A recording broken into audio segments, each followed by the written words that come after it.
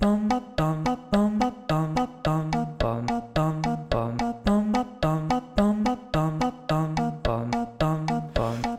to the choir room. There's always room for you. If you're a fan of Glee, then you're a friend of me. And welcome back, everybody. Holy crap, you made it. OM Glee, you made it. It's the last episode of season 1. I cannot believe we've done 22 recaps in a matter of like 2 weeks. This is insane. And of course, I am not alone. Welcome back to the choir room. I am here with my lovely co-host, Matt. How are you today? Don't make it sound that crazy. I think it's been like a little under a month. 2 weeks would be insane to do 22 episodes, even though it feels like no time has actually existed while we've been doing all of this. But yeah, no, it has gone so fast. I cannot believe that we are already at the end of season 1. But I'm just so excited to talk about this episode because it was so emotional, at least for me, probably for you guys as well, because we have somebody else here today. Yes, we are also joined by someone that many of you probably already know, who also shares our love and affection for Glee. Welcome to the choir room, Mike Bloom. How are you? I'm doing well, and let me say firsthand that you are very crazy in doing this many podcasts in a short amount of time. And when that's coming from me, you know that's bad. Yeah, that was my thought. I was like, when you just said that to us before we started recording, that Mike Bloom is telling us that we're recording too many podcasts at once. That's how you know. Yeah, exactly. It's like when when an alcoholic's like, okay, you might want to take it back there on the drinks, guys. Okay, like you're putting yourself in a bad place. I mean, I'm just destroying the glass house that I'm in, though, right? Considering that I'm doing my own rewatch podcast, and that's going once a week, but it's providing almost like 3 episodes worth of content compared, from a time comparison to what you guys are doing. So right. I think we're all in this same boat here. This is just a boat of insanity and adoration of some of our favorite TV shows of all time. Hey, I mean, It is quarantine. We really have a lot of time on our hands, so we are just trying our best to occupy it and, share our love for this show with other people that we know love it. And so, I mean, we're going to continue to be crazy if you will allow us and be crazy with us. So, yeah. I mean, it only makes sense for you to become slowly more unwound, not only as the Exactly. quarantine increases, but also as the show Glee becomes slowly more unwound. Yeah. By the end of this, we're all going to be Brittany Spears sitting in the choir room with our Cheerios uniform on backwards, watching this show play out. So if we're not already there, we are getting very like close we're to gonna the return Britney to status. work and be like, yeah, everybody thought that we were in quarantine, but really we spent the entire time lost in the sewers. That's Yes. what happened. And I wouldn't have it any other way. So, Mike, every guest that we've had so far, we sort of, get their little backstory with how they found Glee, who they're kind of feeling throughout the series, who their favorite character is, that kind of thing. So when did you start watching Glee, and what made you kind of fall in love with the show? I mean, I was a day oneer, and by day oneer, I mean like preview post-American Idol Season 8 finale oneer, where they did like a preview of it before the show is actually going to air. And I remember watching it and really enjoying it. I had checked out some of Ryan Murphy's previous work, namely Nip Tuck, beforehand, but that show was so, I wouldn't say graphic, but I am not a fan of body horror, and what they did every episode pretty much with the surgery was enough to drive me away. Plus, the storylines got pretty ridiculous. Little did I know that capacity was just part of Ryan Murphy's DNA at a certain point. But I looked at the show, and, this came on in 2009 when I was a sophomore in college. At that time, I not only had done chamber singers and, speaking of regionals, Western regionals, nationally ranked singing competitions throughout my time in high school, but I also had just got into my collegiate a cappella group, which I spent a lot of time in over the course of my college career. So, I mean, I was high on musicalized shows. I hadn't really seen a lot. This was before Smash was to knock down out of the doors, or even Zoe's Extraordinary Playlist for all of you modern musical fans. So I really enjoyed the first episode. I thought it was a nice merging of, like, really fun good, especially good, I really want to underline, because I feel like we have seen TV shows do musical episodes before, but they were not necessarily recruited to bring on the best singers to do so. Right. This felt like a good combination of like, okay, this has music in it, and it has people that are able to sing a little bit, even if certain people like Corey Monteith took a little bit to ride that bike. He eventually was pedaling alongside them, combined with what I thought was some like pretty dark, quirky humor as well. So I absolutely fell in love with it from first blush. Helped me make up for the fact that Adam Lambert had lost to Chris Allen in an upset vote in American Idol 8. God, yeah. Which is crazy considering that Adam Lambert is going to become like a temporary piece of the Glee tapestry coming up down the line in the show. But, then that fall kept on watching. I've seen every episode. I will say that for me, the first 13 episodes, basically through that little winter hiatus, which was supposed to be the original season 1, is peak Glee to me. Not to besmirch this second half of season 1 too much, but I will say, especially comparing like this episode with the fall finale, I think it's a little bit of a come down, but I still liked a lot of the stuff that was going on in the early seasons. And look, I am a fan of when TV shows make questionable choices and go completely off the rails, because it is like a car crash you cannot look away from.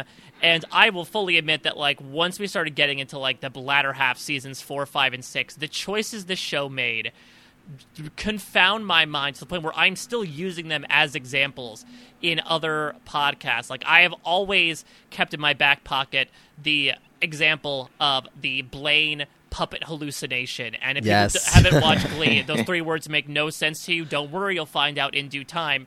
But like those moments, when I look at season 1 and I look at like what world is going to allow for that, it truly boggles the mind. But that being said, it still did produce some really fun talent. Of course, I was a diehard Glee Project fan for a couple of seasons. See, as well. Matt, see? I'm waiting for you to send the links, and then I will watch every second of it, because I can't find it. It's you know what? It's an interesting show. Like there are some good components to it. It is a little schlocky of like you have to feel the emotion behind this song, when like some of the people when you watch on Glee, it isn't necessarily about like feeling the emotion, and also they were very clearly, I wouldn't say they were definitely casting a wide net in terms of like bringing people in with different stories. But that being said, they also kind of tokenized people a little bit to a certain extent, which made things a little weird, especially when the people that they ended up bringing on were wholeheartedly like white boys, which just sort of blended into the background of the entire show. But it did get us, the great Alex Newell, who is also on Zoe's Extraordinary Playlist. It brought us Tony winner Ali Stroker. So, I mean, I can't complain too much. It was a perfect thing to fill the time. So, yeah, I mean, am a Gleek, was a Gleek, like warts and all, and these are some pretty weird-ass warts. In terms of favorite characters, God, that is so tough because they're all so freaking weird. I guess, we're not going to be talking about him at all. I guess I ended up really liking Blaine. I found Darren Criss through a Harry Potter musical first, and so to hear he was going to be on this, I'm like, oh, that's cool. And he seemed to, even though he started out a relatively normal character and got more quirks to him, I'd still say he relatively stayed the course in terms of characterization as opposed to all these other whack-ass directions that some of these characters went in. I thought Sam was also, I guess I was going for more so like, who are the relatively normal people? Who are the anchors that I can sort of cling to in this stormy sea of characterization? And those are the ones that I sort of rooted for, and the Glee Project people, because those were sort of like the underdogs for me in that they were the most unpolished. Like they were clearly not movie stars or TV actors who had come in to do this. These were kids who just, liked to sing and happened to get noticed for being it. So that, in a very long, rambling, roundabout way of saying things, that has been my history of Glee. That's what you missed on Glee. Yes, I think we can pencil you in now for the puppet episode whenever we get to that, probably next week. So hope you're ready to come back. What does the fox say with puppets? I know, it was yeah, and then the fact that they had to like explain it away in the way that they did at the end, I was like, okay. Yeah, it was Glee really does sort of go off in a careening fashion, and you're right, it's part of the charm of the show, and it's sort of became the blueprint for like this large advent of musical TV shows that came after, because we really didn't see a lot of them before Glee. And then once Glee came, then we did get Smash, we got Crazy Ex-Girlfriend, now we have Extraordinary Playlist. So it's a nice little kickoff to a giant array of musical TV that I'm now able to consume. So I guess I will always thank Glee for that, even if it didn't have the strongest of endings. But I still am a big proponent of the latter half of season 5. But that is a podcast for another day. But yeah, I'm fine with like season 6 as well, except for the weird episode where spoiler alert. Remember when Sue trapped Kurt and Blaine in an elevator and then set up a jigsaw like dummy The to Hurt pedal Locker. a tricycle in? yes. That it just gets so wild. But I mean, to tie that all into what we're doing here today, it is such a difference from what happens here in season 1, where we are just in such a pure territory of our 12 Glee Club New Direction members, Will and Sue, and even the stuff with Terry and Emma and all of that. It's just like, this is the last time here in this episode that we are just going to have it be pure season 1 of Glee before all of these kind of new characters and changes and experimentation with different kind of episodes like that is going to obviously come in soon. So having this close, it's so hard to rank this season along with the other ones, just because it is like, that's season 1 of any show, to be fair, that you always have such a hard time ranking it to like the things that come after it. But we'll get into it, how they close the book on this first chapter. It's a lot.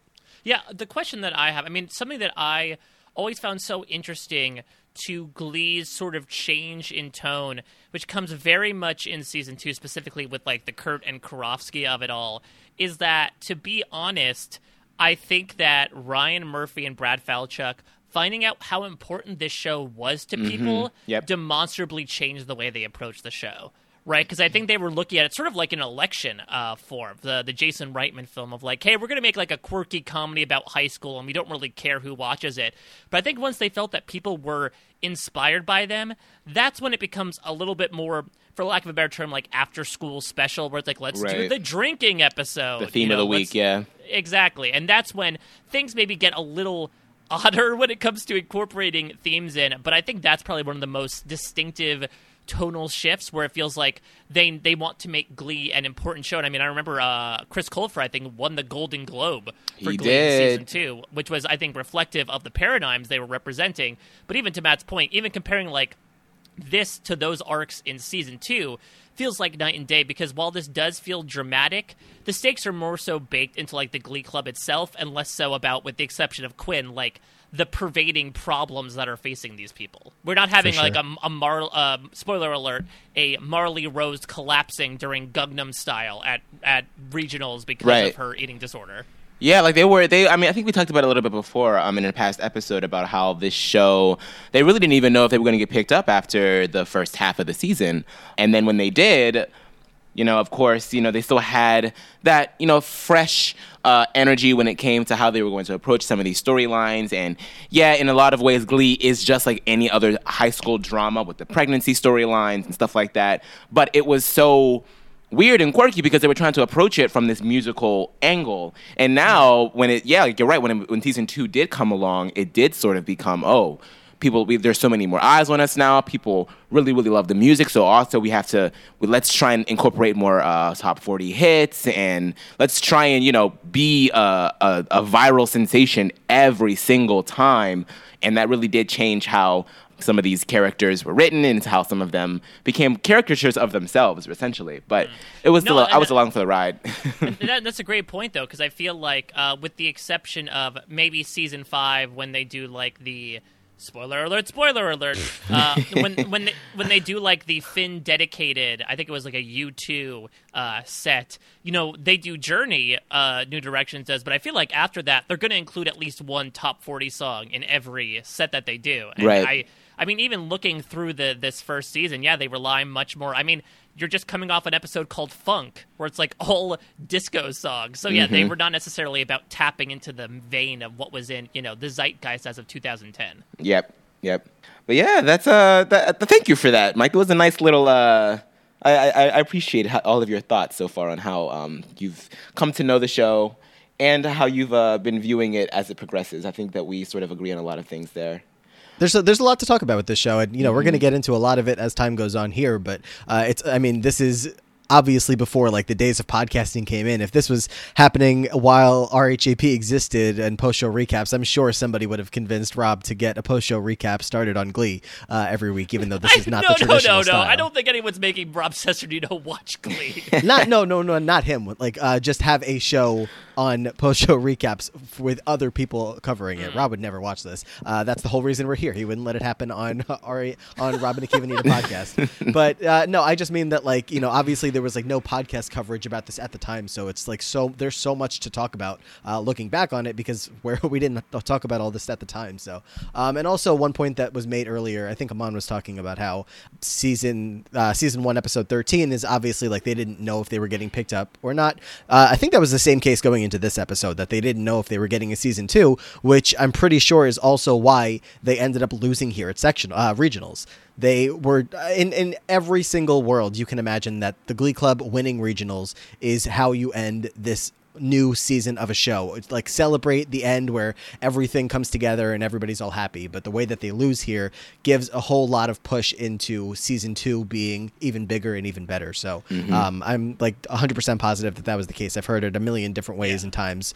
So I mean, it would be interesting, and I guess nationals would have been the next step if they were surprisingly renewed for a season 2. I was also a bit surprised. I don't know, maybe I'm used to season finales in ensemble-based shows being about, like, everyone gets a storyline.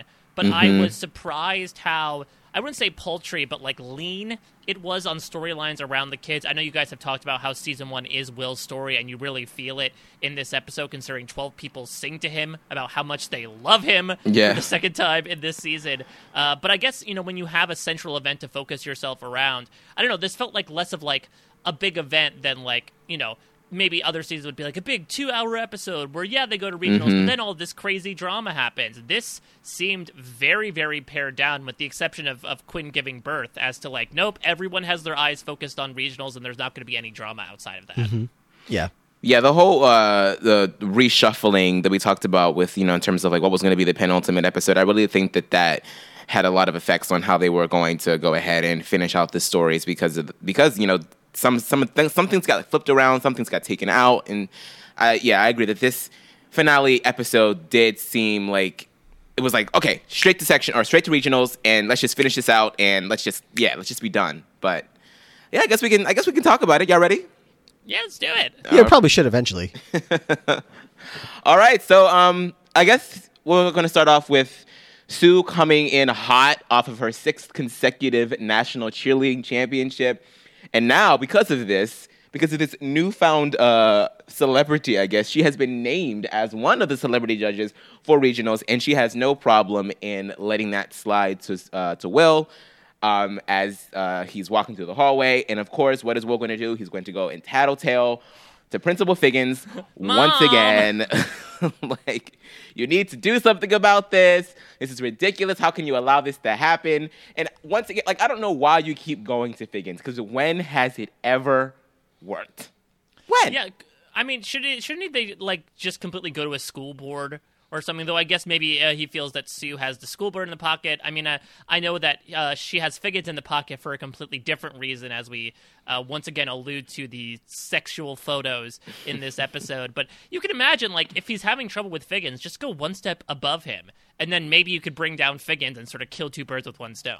Right. Yeah, there should be like a show choir panel or like a board of people that are in charge of the actual competitions. I don't think Figgins has anything to do with this. He wants absolutely nothing to do with the Glee Club at all. He's more than ready to get rid of them the second that they don't place at regionals here. So I don't know why you're complaining to this guy. He's not going to do anything for you. But and I'm pretty sure there is one, though, right? Because weren't they the group that said, like, oh, Will, you can't, you slept on the mattress. Yeah.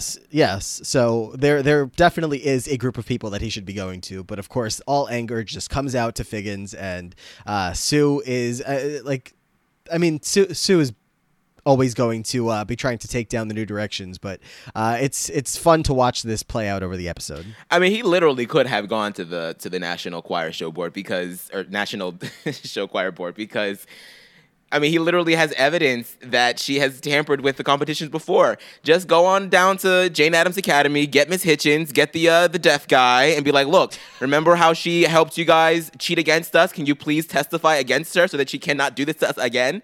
But, you know, common sense just does not, like, Will just can only go to Figgins and that's it. That's just his MO, I guess. I mean, this guy has been getting blackmailed for, like, the duration of an entire pregnancy, and you thought that he was going to, like, be able to help you now? But okay, all right, whatever. Mm-hmm. So we get a flashback of Quinn and Puck at the beginning of this season as they're about to do the nasty after getting drunk on some wine coolers. And Quinn is like telling him, like, I'm the captain of the Celibacy Club. I can't be doing this. And like, what about Finn? Like, aren't you guys best friends? And like all this stuff. But she eventually, you know, concedes and they get it on. And like, she's getting turned on by him saying to her that she's not fat, which I guess is like a big turn on for her. And that's a bit of a flashback that Quinn is having as she and the rest of the New Directions are at Will's apartment for the regional setlist nomination pizza party. I was confused at first, just because maybe I like misremembered the episode. I'm like, are we doing like a Lost thing where they keep flashing back to what they were like? Little did we know that they are going to do that much, much later down the line. But yeah. I was very unsure. It's like, okay, why are we seeing this and for one time only? But I guess since this is a big Quinn episode and arguably the best Quinn storyline that she's going to get in her time on Glee. Mm-hmm. It's like, let Diana Agron, like, do what she wants to do. Have her make out with a guy, you know, twice her age in a cheerleader's uniform.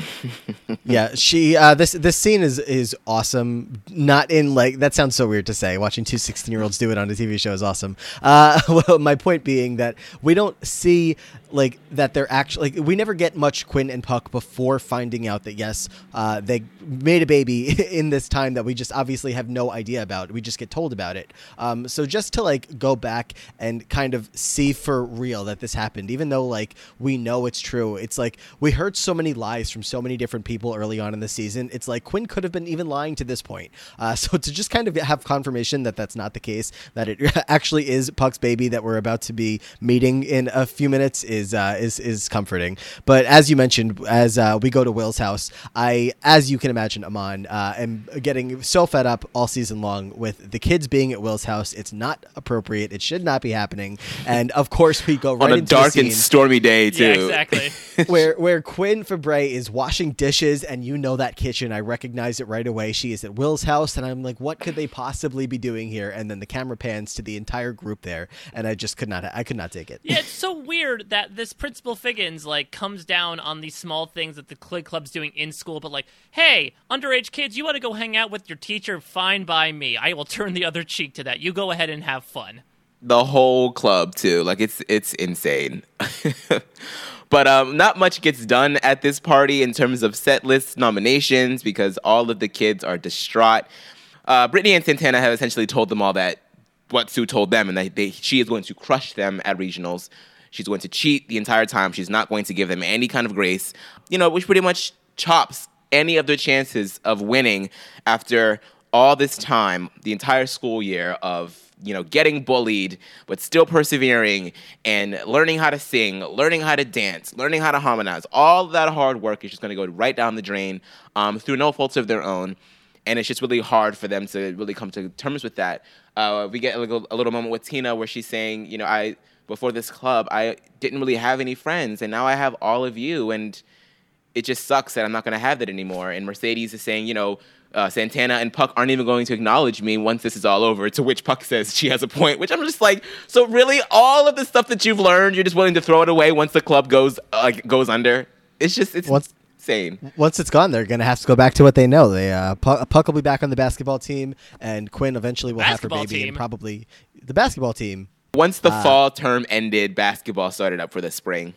Oh, right. That's also weird as well, that not to skip too far ahead, but Will's basically like, all right, that's a wrap for the year. And like, isn't it like March? Yep, that's what I thought too, because you would imagine that Nationals could be coming up next if they did win at Regionals. But when they wrap up with all of this stuff, it obviously sounds like they're at the end of the school year. So unsure about the timeline there. But yeah, they have a big sentimental moment here as they all are just deeply upset. At the end of this, Rachel talks about how, Mr. Shu, can we just all go around the room and talk about what we loved about Glee Club Club this year, like instead of picking the songs for their set list coming up. So they're all just kind of breaking down emotional. They all did have a great time in the Glee Club, and they all did grow together. Even though people like Santana and Brittany maybe were doing it for the wrong reasons at first, everybody grew to love each other. Right. So it's a hard thing to watch, honestly. I mean, looking back, I don't know if you guys have like tracked it. Do you think was there like a definitive point in the series where some of these characters like turned good, for lack of a better term, in terms of the people that were sent in to spy? Like, I'm assuming for Quinn, it was the keep holding on moment, right?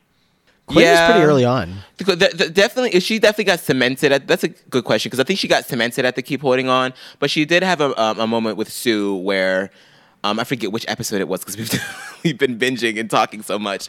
But she has a moment with Sue where she's like, "Thank you for teaching me that it's not really about, you really have to worry about like yourself and like not trying to make other people feel like crap just so that you can feel good about yourself." And Sue's like, "I didn't teach you that," but she learned it from Glee, of course. So I think that we do. And Rachel too. Rachel being so nice to her every step of the way was like something that she never expected to have happened. Mm-hmm. And as she saw Rachel being so nice to her in spots where Quinn admitted, "I would have been terrible to you in this kind of moment," that's what kind of turned her around to be like, "Oh, these people actually might care about me, and I can't let that slip away." I think Pucks was with Mercedes when she convinced him to stop being such an asshole, and then you got Santana at the mid-season finale saying, "If you tell anybody, I'll deny it, but I like being in Glee Club." So I feel like bit by bit, we sort of, at least with the characters that are seemingly morally inconspicuous, they what they get about a moment. Matt?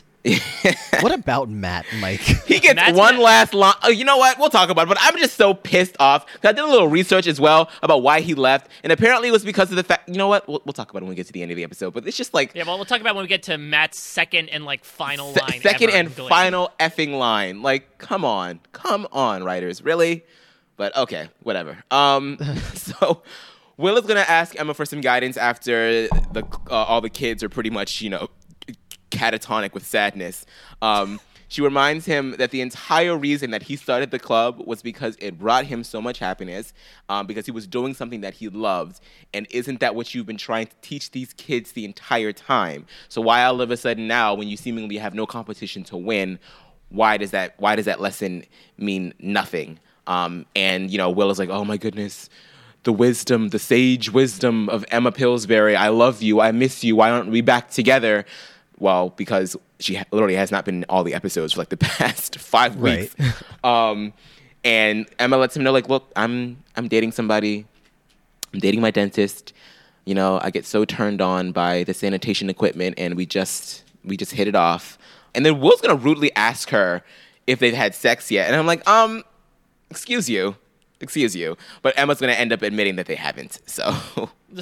Yeah, this is so weird, which, spoiler alert, we're going to meet Carl in season 2, right? That's Uncle Jesse himself, yes. John Stamos. Yes.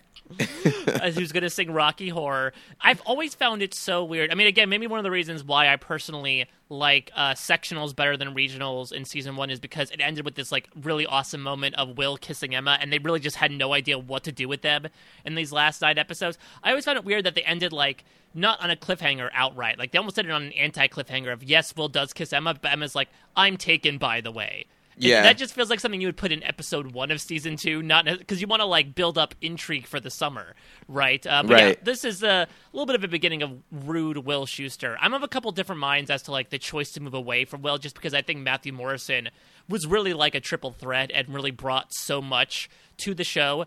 But I also feel like as we sort of did away with like the Ken Tanakas and the Sandy Ryersons of it all, as Will got fewer and fewer adult friends, you realize the creepier it is that like he asks Finn to be the best man at his wedding. Like he associates these teenagers with so many portions of his life that you're like, okay, maybe we do keep the adult at arm's length away from the kids and focus on the kids instead, because that feels a little less ooky.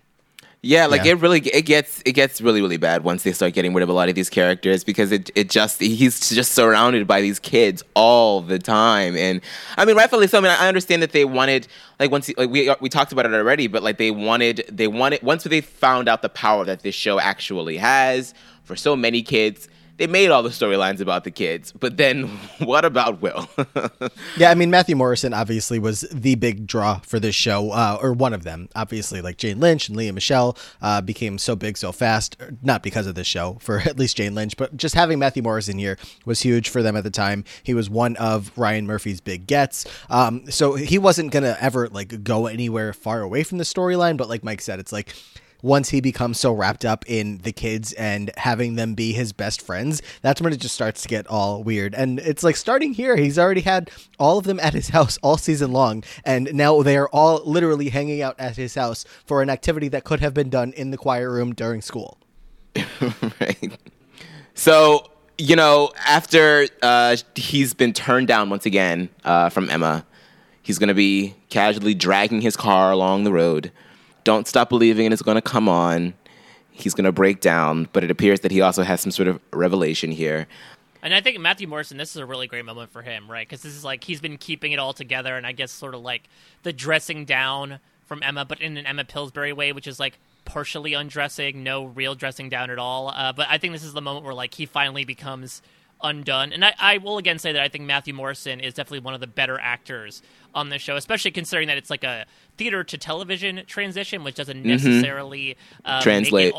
Make it all the way with some of these people in terms of making it nice and small and convincing instead of just big and theatrical and playing to the back of the house. But I thought this was a really small moment of like he's coming to pieces, he's that muffler dragging on the pavement of his car, and then once Don't Stop Believing comes on, which, you know, I'm glad that they were able to afford Don't Stop Believing, the actual track, because he goes for like several, you know, like 99-cent basic music tracks before finding it. And he finally gets the inspiration, while I guess the kids are also coming up with a similar inspiration, so they just sort of meet in the middle here. Yeah, Finn is going to approach Rachel and pretty much sort of lay into her a bit, saying, you know what, you know, pretty much step your pussy up, essentially. Like, you're supposed to be the leader of this team, and you were so ready to throw in the towel when normally you're the one that's, you know, on our asses all the time. So what's that about? Which, you know, is going to make Rachel all hot for him again, so she plants one on. We get a lot of just random kissing in this episode. So I guess they're back together now. But like Mike said, they're going to sort of meet in the middle here. They're going to come back to the choir room. Finn and Rachel want to address the group, but Will beats them to the punch and essentially says, like, look, guys, we have been through so much. We have been through too much this year for us to essentially just throw in the towel and give up and not go for it. Like, think about all the stuff that we've done. Think about all the things that we've been through. And plus, life is so short. You do not want to regret having made all of these friends, having made all of these connections, and having worked on all of your talent to just not do anything about it when it comes down to it at the end. So he decides that they are going to do a Journey medley, because that is classic Will Schuester, and they're going to win regionals with this Journey medley, and the club has been reinvigorated, and here we go. The start of many jokes to come, as seasons from now we are going to have plenty of jokes about there's surely another Journey song we haven't done yet, right. And this is like the time where we are doing all Journey, and that is our key to success. We cannot win without Journey. To the point where the title of the episode is, I think it's, some say it's Journey to Regionals, some say it's just Journey, but they are right on the nose. I had a question about regionals. So were they only, like, do we think that they got to sing 3 songs, but we only saw 1 from the other groups? Because I think they had 3 songs at sectionals, right? Does the Journey medley count as 1 song? This is the debate that I always have when it comes to Glee, because that was like the main critique that a lot of people have about the show. Is like, why do the New Directions always get 3 songs? I'm like, obviously the other teams get it. We just don't see them because they're not the main characters, you idiots. But yes, I think that because when you do a medley and when you do a mashup, it counts as like, I still think it's 3 separate, because you have the mashup of Touching and Squeezing and whatever the hell, then you have Don't Stop Believing, and then you have Faithfully. So 3 songs. Yeah, they had 3 songs. Everybody had 3 songs, even though Bohemian Rhapsody is going to end up taking but here's the entire length of. Right. Like, I wonder about the Bohemian Rhapsody. Is Bohemian Rhapsody considered just one set list because of its length? Yeah, maybe it's less of a number of songs. It's more of a time limit. Mm-hmm. You know, like, do as many songs as you want to, as long as it adds up to 7.5 minutes. Exactly. They would have had to cut Bohemian Rhapsody down if they had a time limit. So we're at Let's go to regionals, baby. We're at regionals. We finally made it. We finally made it. We are here at the 2010. Oh my God, that was 10 years ago. Oh 2010 Ohio Show Choir Regionals. And yeah, the celebrity judges are going to be announced. We get the return of Josh Groban and Miss Olivia Newton-John, and of course Rod Remington. And Sue has been added to the roster. And so the writers just want to raise the stakes even higher. So they try and make us believe that Oral Intensity, which is the group that goes first, has so much more of a chance to win because they decided to do a mashup of You Raised Me Up by Josh Groban and Magic by Olivia Newton-John, which sounds terrible, by the way. So I have no idea why Puck is like, oh my God, they're gonna win now. Somebody must have tipped them off about the judges. Yeah, well, to I think do this that's. horrible I mean, mashup. Puck correctly predicts Olivia Newton-John's criteria, or at least this version of Olivia Newton-John's. We'll put her name in quotations, which is like the most self-serving person ever, right? Like, just the idea that you've acknowledged the fact that they had careers and that Olivia Newton-John's career was not a big old stinker at a certain point with Xanadu that like, oh, yay, oh, great, I'm going to give them a point. And I should mention here, I'm a big Josh Groban fan, and I do like how self-effacing he is, how he's basically been actually, Acapellas, he was fine, right? It was that he was being creeped on by Sandy Ryerson. This episode is when Josh Groban is the asshole. Yes. Yeah, the judging panel, first of all, having 4 judges, American Idol can tell you that didn't really work out too well. No. And I think they're trying to argue that Sue is the Cara Diaguardi. Probably. But I mean, Sue it's crazy how big of a pop she gets from the crowd. She gets up and she starts like turning around with a big C in her hand, like showing everybody that like she's here. And it literally felt like a wrestler in the middle of the ring, like giving their signature pose, and the whole crowd's just going wild. Like, how is she a favorite here? Unsure. But yeah, so we end up in the back of, with all the Glee kids in the back, and they're all a little down because they feel like they're already losing. But, of course, Will's going to come back there and pump them up, which is very funny here because he's going to end up making a joke about, he's like, he doesn't even present it like a joke. He's like, we have one thing that the other Glee kids don't, that the other clubs don't. Finn's dancing. And Finn's looking around like, what? And nobody has any idea what he's talking about. But point is, they need to snapped them out of it. Up. Yeah.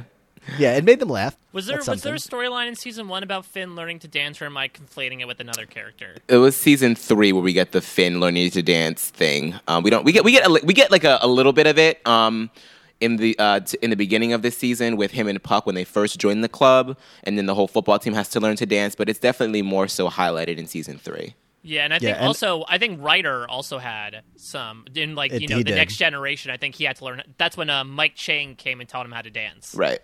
Yeah, every step of the way here with Finn, we get him presented as a character who has obviously got a great voice, but like in terms of getting to that final performance level, it takes him a while to get there. He can't dance. He needs the sheet music up until the last possible second. He needs a lot of work. So after Will just drags Finn in front of the entire group, Finn is going to go over to Rachel and tell her that he loves her right before they go on. And I am like, y'all just got back together yesterday. But this is Glee. And also, you are telling like the most high-strung person you know. Yes.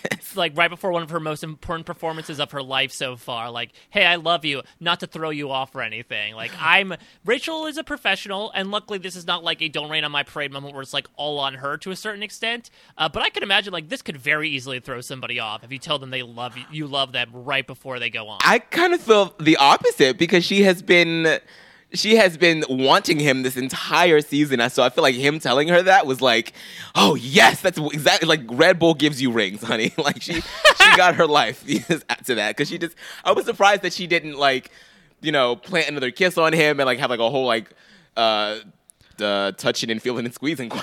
Honestly, no. This is Rachel's time to perform. No love, no Finn, no nothing's gonna. No mom is gonna get in the way when she knows that she's about to take the stage. She is focused and in the zone. So yeah, they are going to open up the set, but with a duet between the two of them with "Faithfully," which is then going to transition into the mashup of "Any Way You Want It" with "Love and Touching and Squeezing," and to end things, we are going to get our final performance with the original new directions of "Don't Stop Believin'," and we get a few other solos interspersed throughout this entire set list. We get like a little moment with Puck and Santana.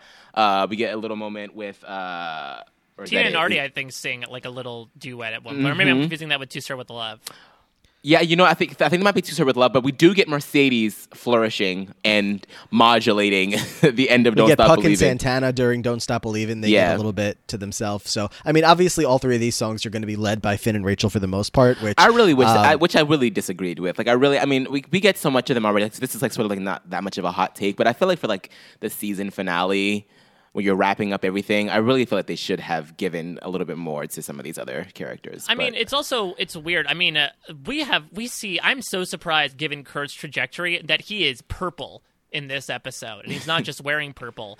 But I think it's just because like Chris Colfer's voice, until we get to the warblers of it all, was not really like a regional sectional's voice, considering like how lilting it is. So I guess they were looking for more so like the power belters, which is where this comes from. But yeah, I don't know why, but something that slightly unnerved me about the Don't Stop Believing in particular was that the lip syncing, their mouths were way too wide for the da da da. Done. Yeah. Yeah, but look, they were gonna like, I don't know, swallow an Alexa or something with how wide their mouths were. These performances are just, all three of them are so good. Faithfully is like just a touching, like we don't get as much Finn and Rachel in this season as I remembered, or as I thought I remembered. So going back, I was surprised by the amount of time that they're kind of separated throughout the season. But when they come together here, and it's just, Corey Monteith at his, one of his best moments. He doesn't, again, I've said a million times, I don't love every song that he does, but they sound great together here. Mm-hmm. And then they come onto the stage. The New Directions are waiting there for them, and then everybody comes all together for the Any Way You Want It, Love and Touch and Squeezin' mashup. That sounds amazing. Like all three of these back to back, and then Don't Stop Believin' obviously ties the entire season one together, where they started from back with just the six of them on stage, bringing Will back to being a teacher from being an accountant for 5 minutes, and now here we are at regionals, and they just kill it again. So all three of these songs, they get 3 songs, they're going to perform all 3, and they just are and the crowd is loving it. Like, they're all up on their feet. Like, as soon as they hear Any Way You Want It, like, I don't know why these people are just big Journey fans, but they're like up on their feet before even the big climax. And I think it also makes sense here, right? Because logically, any other group, they would be practicing these numbers throughout the year. New Directions is able to just like pop on these random tunes at the last second and pull them off flawlessly. So I also think not only from an emotional level and a storytelling level, as Matt says, but also from like a pragmatic level, it would make sense that, if they've been working on Don't Stop Believing the entire year, then of course they would perform it. It should be a crowd pleaser, I was thinking that balcony was going to collapse because that with all those people up there like jumping up and down, I was like, honey. Yeah, for some reason my thought was like, how long of a day of filming was this? Because obviously these are all like real extras, just chilling in the seats all day. There. Well, apparently, from what I read, apparently like Ryan Murphy actually put out like the call for actual Glee fans to sit in the audience because again, that's awesome. The first few episodes had aired, so that was a cool thing. But also, it means that I think these people had no problem being energetic because they got to watch these like people that they were already they were like, obsessed pick with me, season 2, pick me. It was great. And then we're gonna Quinn's mom is gonna following end up them backstage. Yeah, Quinn's mom's gonna end up like seeing them mid performance, which like okay, fine. Like I get it, you're wrapping up Quinn's storyline, so you want the mom there, but we're just like, really, girl? Like so they're gonna go backstage. Quinn's mom is gonna. Doesn't it feel like there's always someone important there? Like whether it's her or it's Whoopi Goldberg as Carmen from Niata, or like there's always this or one Mike person Chang's parents, or something. Like it's always somebody's somebody comes to the show that you didn't expect. Yeah, somebody's like having a come to Jesus moment as they listen to the New Directions sing. It's like it's crazy. But yeah, she's Quinn's mom is gonna stop her and say, hey. I heard you sing. I'm sorry that I missed most of it. Were there a lot of the performances? It's like, girl, you should know. You're the mom, but whatever.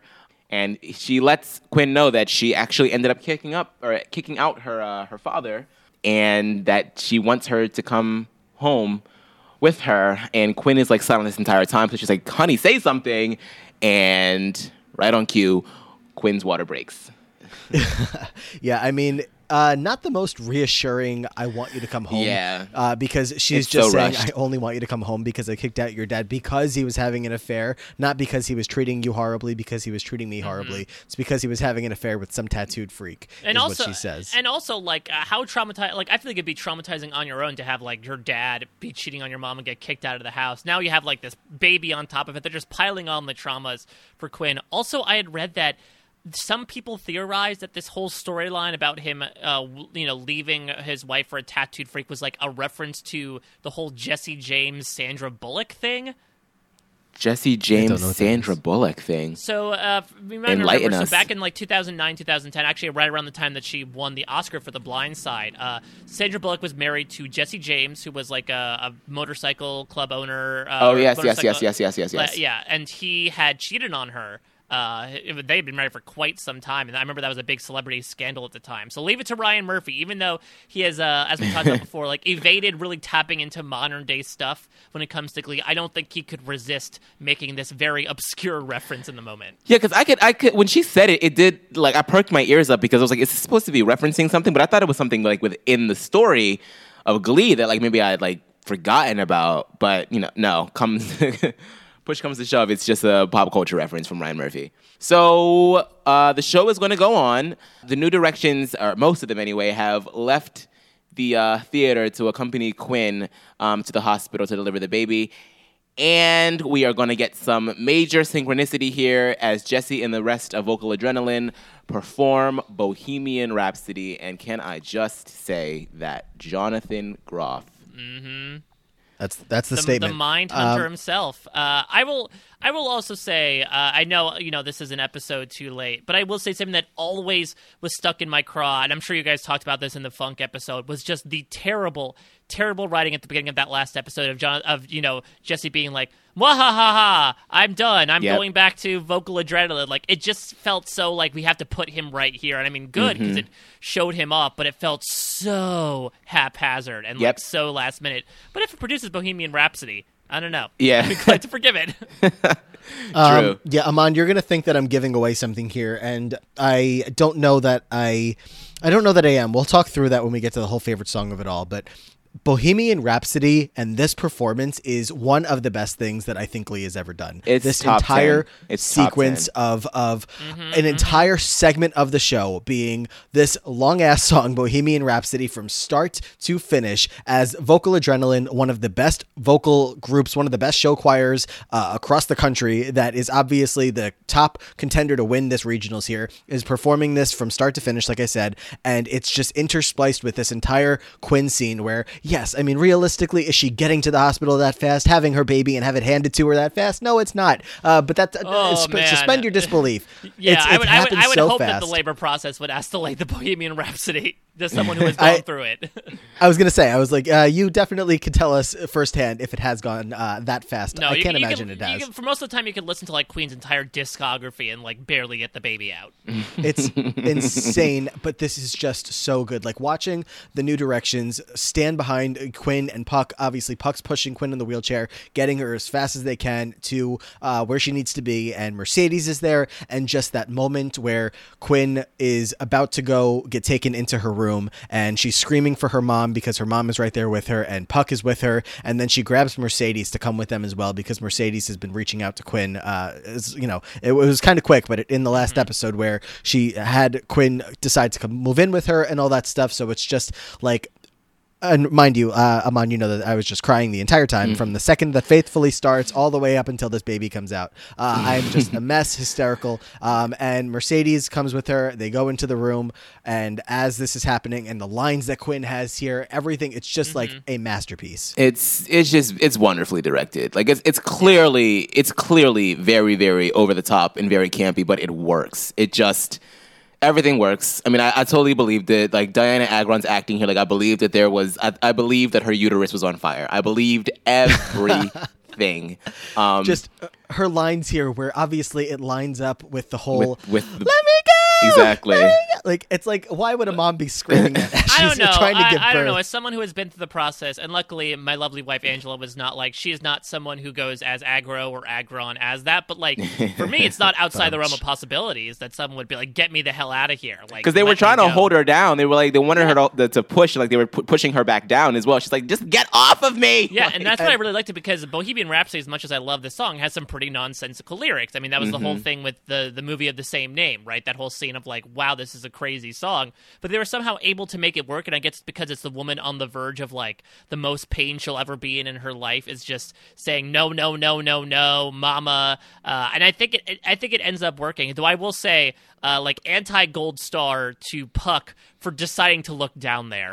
Do not look down there. Funny in this scene, he's just does not know what to do with himself. And I mean, come on, these are 16-year-old kids. There should be somebody in the room. Either don't let Puck in the room. I mean, I'm not surprised he's in the room, or like somebody kind of guide him on where to go or what to do. I don't know. There's nothing that he can do but stand there. You know? I was someone who stood there as well. I also helped Angela a bit when it came to pushing, but I will also say I was expressly told many, many times, do not look down there, and I'm very grateful that I did not. Like, I don't know how Puck, to be honest, can look at Quinn the same way again after he looked down there. Not to besmirch the female body whatsoever, but that's a deal breaker. They tell you not to look for traumatic. a reason. It is a traumatic experience for everyone. It's literally trauma. Like there's a reason that we do not remember our own births, okay? Because we're not supposed to. It's crazy. Yeah, that's why. Mercedes is being such a rock here. Obviously, her mom is there as well, but Mercedes is like trying to be as supportive as possible, just like trying to like coach her along with the best that she can do. Mercedes has no training in this, but it's just funny watching Puck off in the side and Quinn's yelling at him, "You suck, you suck, you suck, you suck, you suck." It's just everything about this is so perfectly done. And then eventually by the time this song comes to an end and 30 minutes later the baby has been born and out pops a nice 3-month-old child.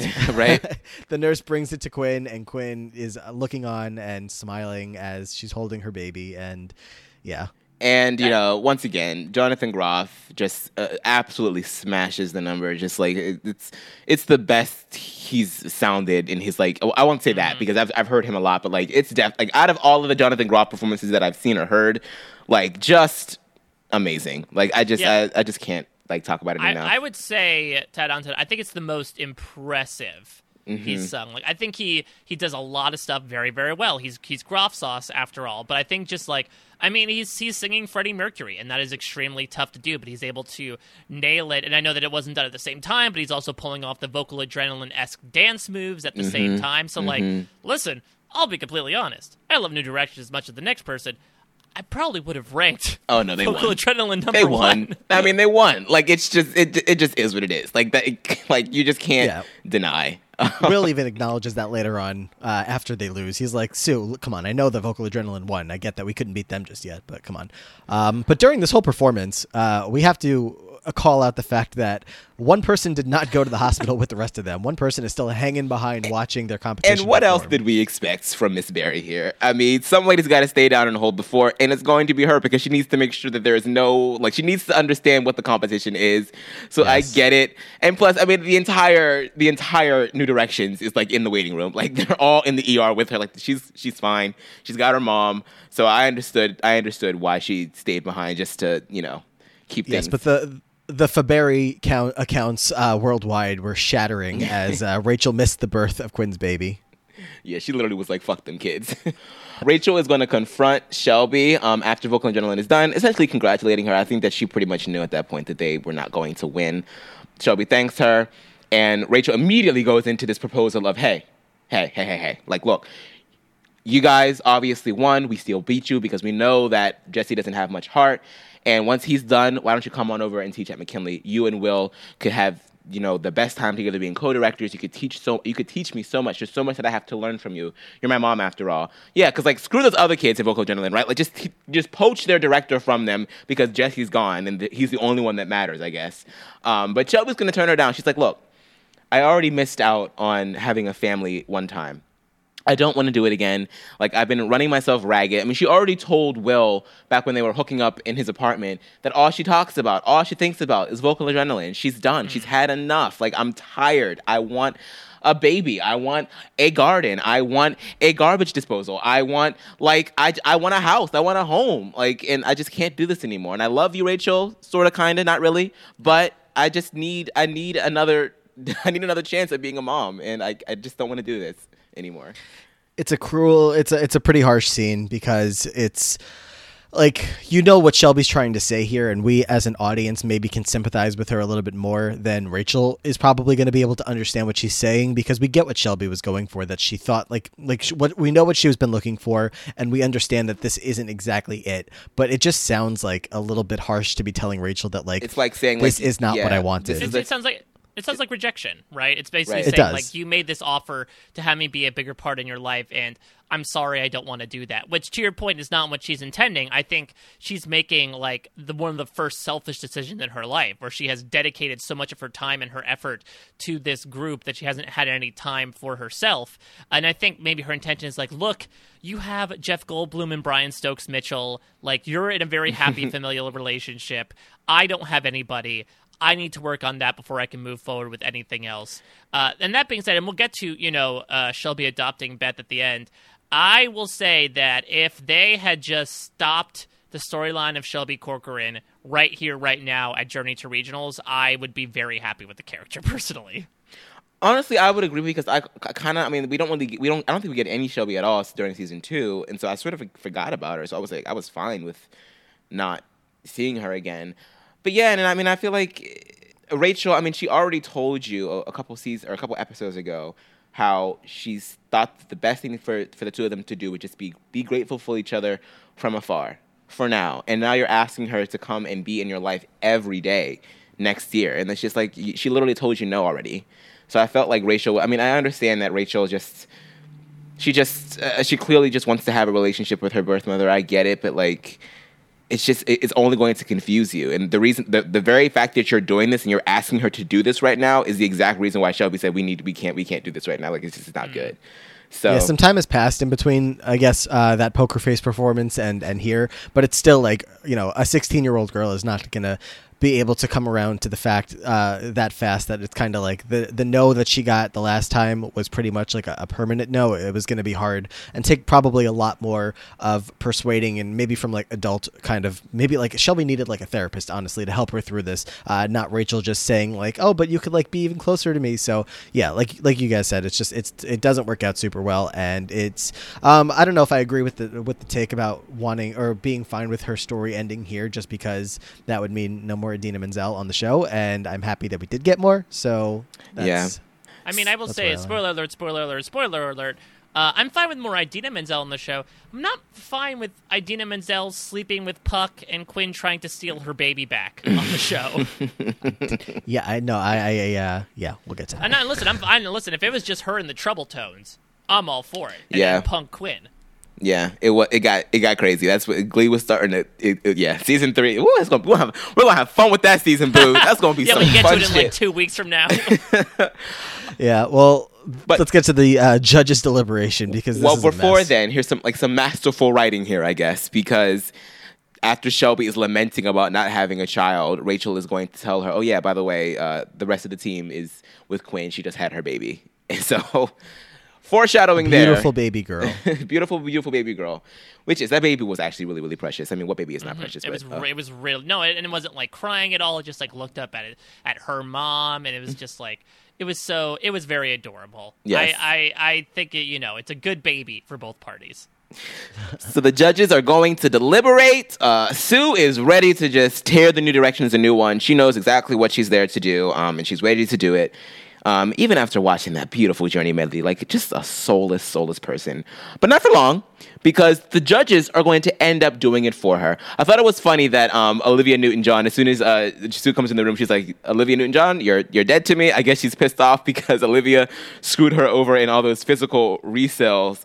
Yes, in the contract negotiations they had for that. She got so screwed out of the money there. So they are not on good terms. So yeah, she's ready to pretty much make sure that the New Directions lose. However, Olivia Newton-John is like, she pretty much kind of lays into them. Like, I really just, I just cannot get over like this whole schmaltzy, like, oh, we're a bunch of underdogs coming to root together, and come on, like we're like, let us win this one. Like, she couldn't get over it. It was like, just so icky to her. And then she goes on to say that brunettes do not belong in show business, and I guess that was like the last straw for Sue, because then she's like, oh, come on, they're just kids. And I'm like, that's the thing that's like the dog whistle for you. Like, And it's interesting because here. I would have expected the opposite. I thought it would have been like the whole like her lamenting the production values at the school. I felt like that would make more logical sense for Sue, right? Because that's like they're slandering the place where she works, and you know how the Cheerios have all the budgets and everything. So I can imagine her taking a point because of that. But yeah, I mean, as much as, you know, fun it is to watch celebrities sort of do like the extras Ricky Gervais show route of just doing over-the-top versions of themselves, Olivia Newton-John in Glee Universe is a terrible person. She is. I was interested about that, actually, because I was like, when you signed on to do this show, or like this episode in particular, and you saw the writing, were you okay with this? Because you're playing yourself, you know? Like, it's not... Yeah, like, and she's basically acting like that person that would tweet like, well, they're only poor because they don't work hard enough. Yeah, I was like, this is like so bad. When Rod Remington is not the worst person in the room, you know that we have a problem. Olivia Newton-John has a point. I was like, oh, get the hell out of here. Like, what are you doing? You're not a celebrity either. Like, you're a local news person. See, like, that's the thing as well, and this is what, like, and I guess, again, it's because these are very blunt celebrities, but, like, I never understood the logic in this scene either, of, like, because then the ire then turns on to Sue, right? Like, once Sue sticks up for them a little bit, then they're like, oh, it makes sense that you would feel this way, Sue. What are you even doing here? You're not a celebrity. Rod Remington is a local news anchor who ranks much, much lower. Like, wasn't there a joke about, like, Sue being on the cover of Time or something? And let's also, like, do not throw stones here, Olivia Newton-John and Josh Groban. You are celebrities that flew to Ohio to watch a show choir regional not once, competition. But like, twice. You have sunk much, much lower than you think you did. You went to Ohio to film a remake of your physical video with some random Ohio teacher that made it viral again for the kids. And Josh Groban, you came all the way to Ohio to tell Sandy Ryerson to stop emailing you, okay? Instead of just sending one of your many lawyers that I'm sure that you have with your LA money, which was another point that they made. They're like, we're going to be flying back to LA and you're going to remain here. And like, so is Rod Remington. So I don't understand it was just a mess. It was a mess. Hey, Sue gets pretty emotionally ruined here as her ego just goes from on top of the world that she's about to crush the Glee Club single-handedly by having all of the judges come together and put them last to now she feels like the New Directions are about to feel like, and it's a pretty big moment. Yeah, it is, and I think it's probably the most emotional we've seen Sue since Wheels, right? Since we find out about her sister, and I think it's because like, in that moment, she's like the New Directions of the judges, right? Someone who's like mocked mercilessly and thinks they have heart, but it turns out that nobody actually, for lack of a better term, believes in them. And I wonder if it was also a certain point of like, she wanted this to be her big move, as it were, of like, she wants to convince the judges to pile on New Directions. And if it's not her idea, she feels less motivated to do so. Yeah.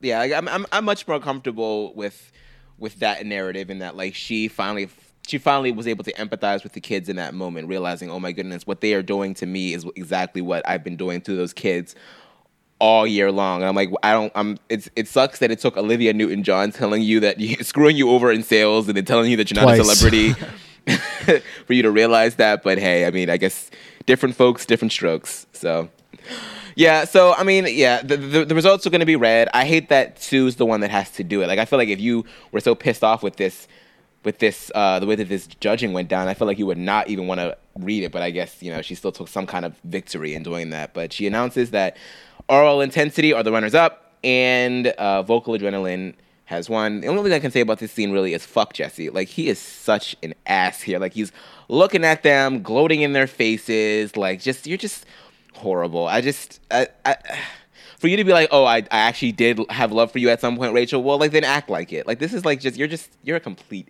and total dick here. And the fact, I mean, I felt so bad for Artie because he's sitting there like, we didn't even place. Like, yes, you did place. You did place. You just lost. You came in third. Third is still placing. And yes, it sucks, but you did place. Do not like be that hard on yourselves. Like, is third out of 3 placing? I mean, I know that like placing is like usually for second or third. Participation trophy for the New Directions. You still placed. You still were there. Like, I just...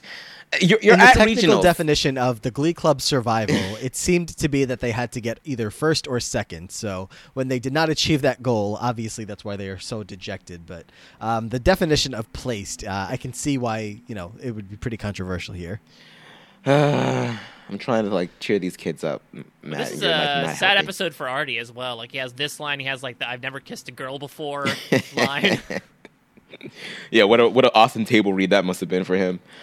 But yeah, so the Glee is, banished now. They've lost. Seemingly. It's done. It's over. We're as far as we know. Obviously, we're not back at the school just yet, but we are aware that they had a mission here. They had to they had to place at section regionals, and it seems that they did not do so. And obviously, everybody is dejected. They all felt like this was coming. They knew that it was going to happen, but it's like you still had that little bit of hope.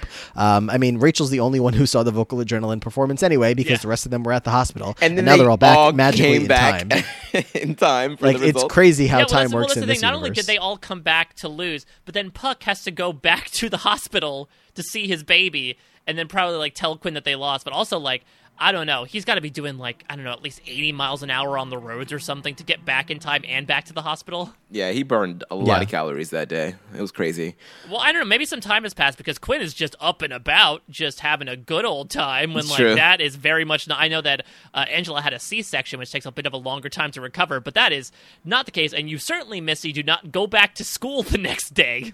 Yeah, there must have been some time that passed because Shelby was definitely at the competition for the results, but then ends up at the hospital. So maybe about an hour or so has passed, 2 hours or so. But yeah, Puck and Quinn are at the hospital, admiring the newborn, and Puck is going to ask Quinn if she wants to keep her. Quinn is going to, very decidedly say no, and she asks him. He also says no. And she asks him, did you actually love me? Were you serious when you said that the first time? And he said yes, and even more so now. So maybe the horrors of Down Under weren't enough to to dismay him. Yeah, it's these two are going to have a history, or the history between them is going to obviously play out more in the future, and we will see that in a couple different ways as we go forward in Glee. But moments like this keep in the back of your mind as between the two of them, stuff that happens between some of the other couples. It's all going to tie together over the next couple seasons. Yeah, I am. Like I said this before, but I am much more on board with the whole, spoiler alerts because I've already talked about it, but. The whole Puck and Quinn of it all at the end, I was like, I did not see that at all. But then again, I don't watch season 1 a lot. So having watched this season again, I'm like, okay, I totally get it now. Like, I mean, having a child with somebody that sort of bonds you with them. Yeah, and I can also imagine, like, I think the maturation of Puck in particular, like, Quinn always seemed like a relatively put together person. Sans when, again, that, like, little punk phase that she goes through at the beginning of season 3. But Puck, growing up, it doesn't he like join the Air Force or something. Like, it's very clear, I think, in Quinn's eyes that he had certainly matured from the guy that was throwing people into dumpsters. And so I think that makes sense that, like, she was always waiting for him to get to that level, and then they were really able to get together. Right. So Shelby's going to come on up in this piece and be like, oh, which one is yours? And then asks them about the name. Quinn is like, she don't have a name yet. Leave this alone. Puck is like, it's Beth.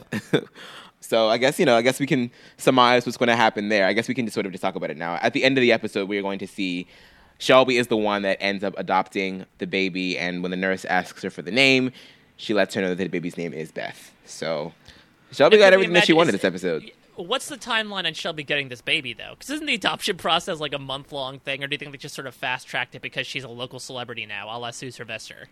No, I mean, if anything, they fast-tracked it because, like, Quinn, I guess, was giving, like, full permission to Shelby being the person adopting. I don't know anything about the adoption process, but it's, you'd have to imagine that I guess my first question is obviously, like, how is Quinn comfortable enough with Shelby? Just because she knows that she's Rachel's mom does not give me enough to make me feel like Quinn should be comfortable with because her this. history was giving up a kid. Exactly. If anything, I would be like, because, I mean, we see that Quinn and Rachel sort of, like, grow a little closer this season.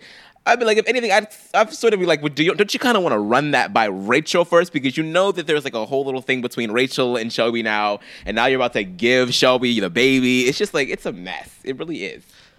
Yeah, and you saw this coming. I mean, maybe if you didn't like see this coming, maybe if you were watching for the first time and you thought that like Terry was going to come in and scoop up the baby or something like that. But we end up with this storyline as Terry goes away, where Shelby is now the one who she was talking to Will a couple episodes ago about how she can't have a kid anymore because there was the surgery and complications and whatnot. So she's no longer able to have a baby of her own. But then obviously it's like this baby's been up for grabs all season. It's like Quinn doesn't want it. Anybody want the baby? It's like they're about to have an auction for who's going to get this baby. I love this image of Terry Schuster sneaking in like some sort of old crone and like stealing the baby out of its nursery. Right. Like, Terry was sitting outside the hospital waiting for all this to happen, all this to go down, and then is crying, devastated, disappointed as Shelby walks out with the baby. So. Right. I think she was ready to like Tanya Harding style, like club Quinn in the kneecap and take the baby. And then like rush to Will and be like, "See, I had a baby. It wasn't false. It wasn't a false pregnancy at all. Like, take me back now." God.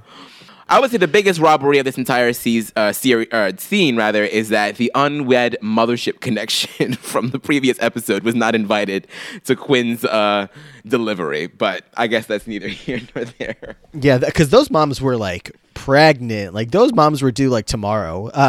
Quinn was due. I mean, at the beginning of this episode, we find out that Quinn, when she was at Will's house, was saying that she wasn't due for another month. So I don't really know how the time worked here. I don't know if she had her baby early or if it was just like we're expected to believe that amount of time passed between then and regionals. No, it said this Saturday. So I have to assume that it was like the week of. And in that case, I mean, if that would be the case, that is extremely negligent on their part to let a pregnant woman perform, because I feel like either the school or the National Show Choir Council would be like liable, legally speaking, if she got hurt or something happened to the baby while she was performing. Right?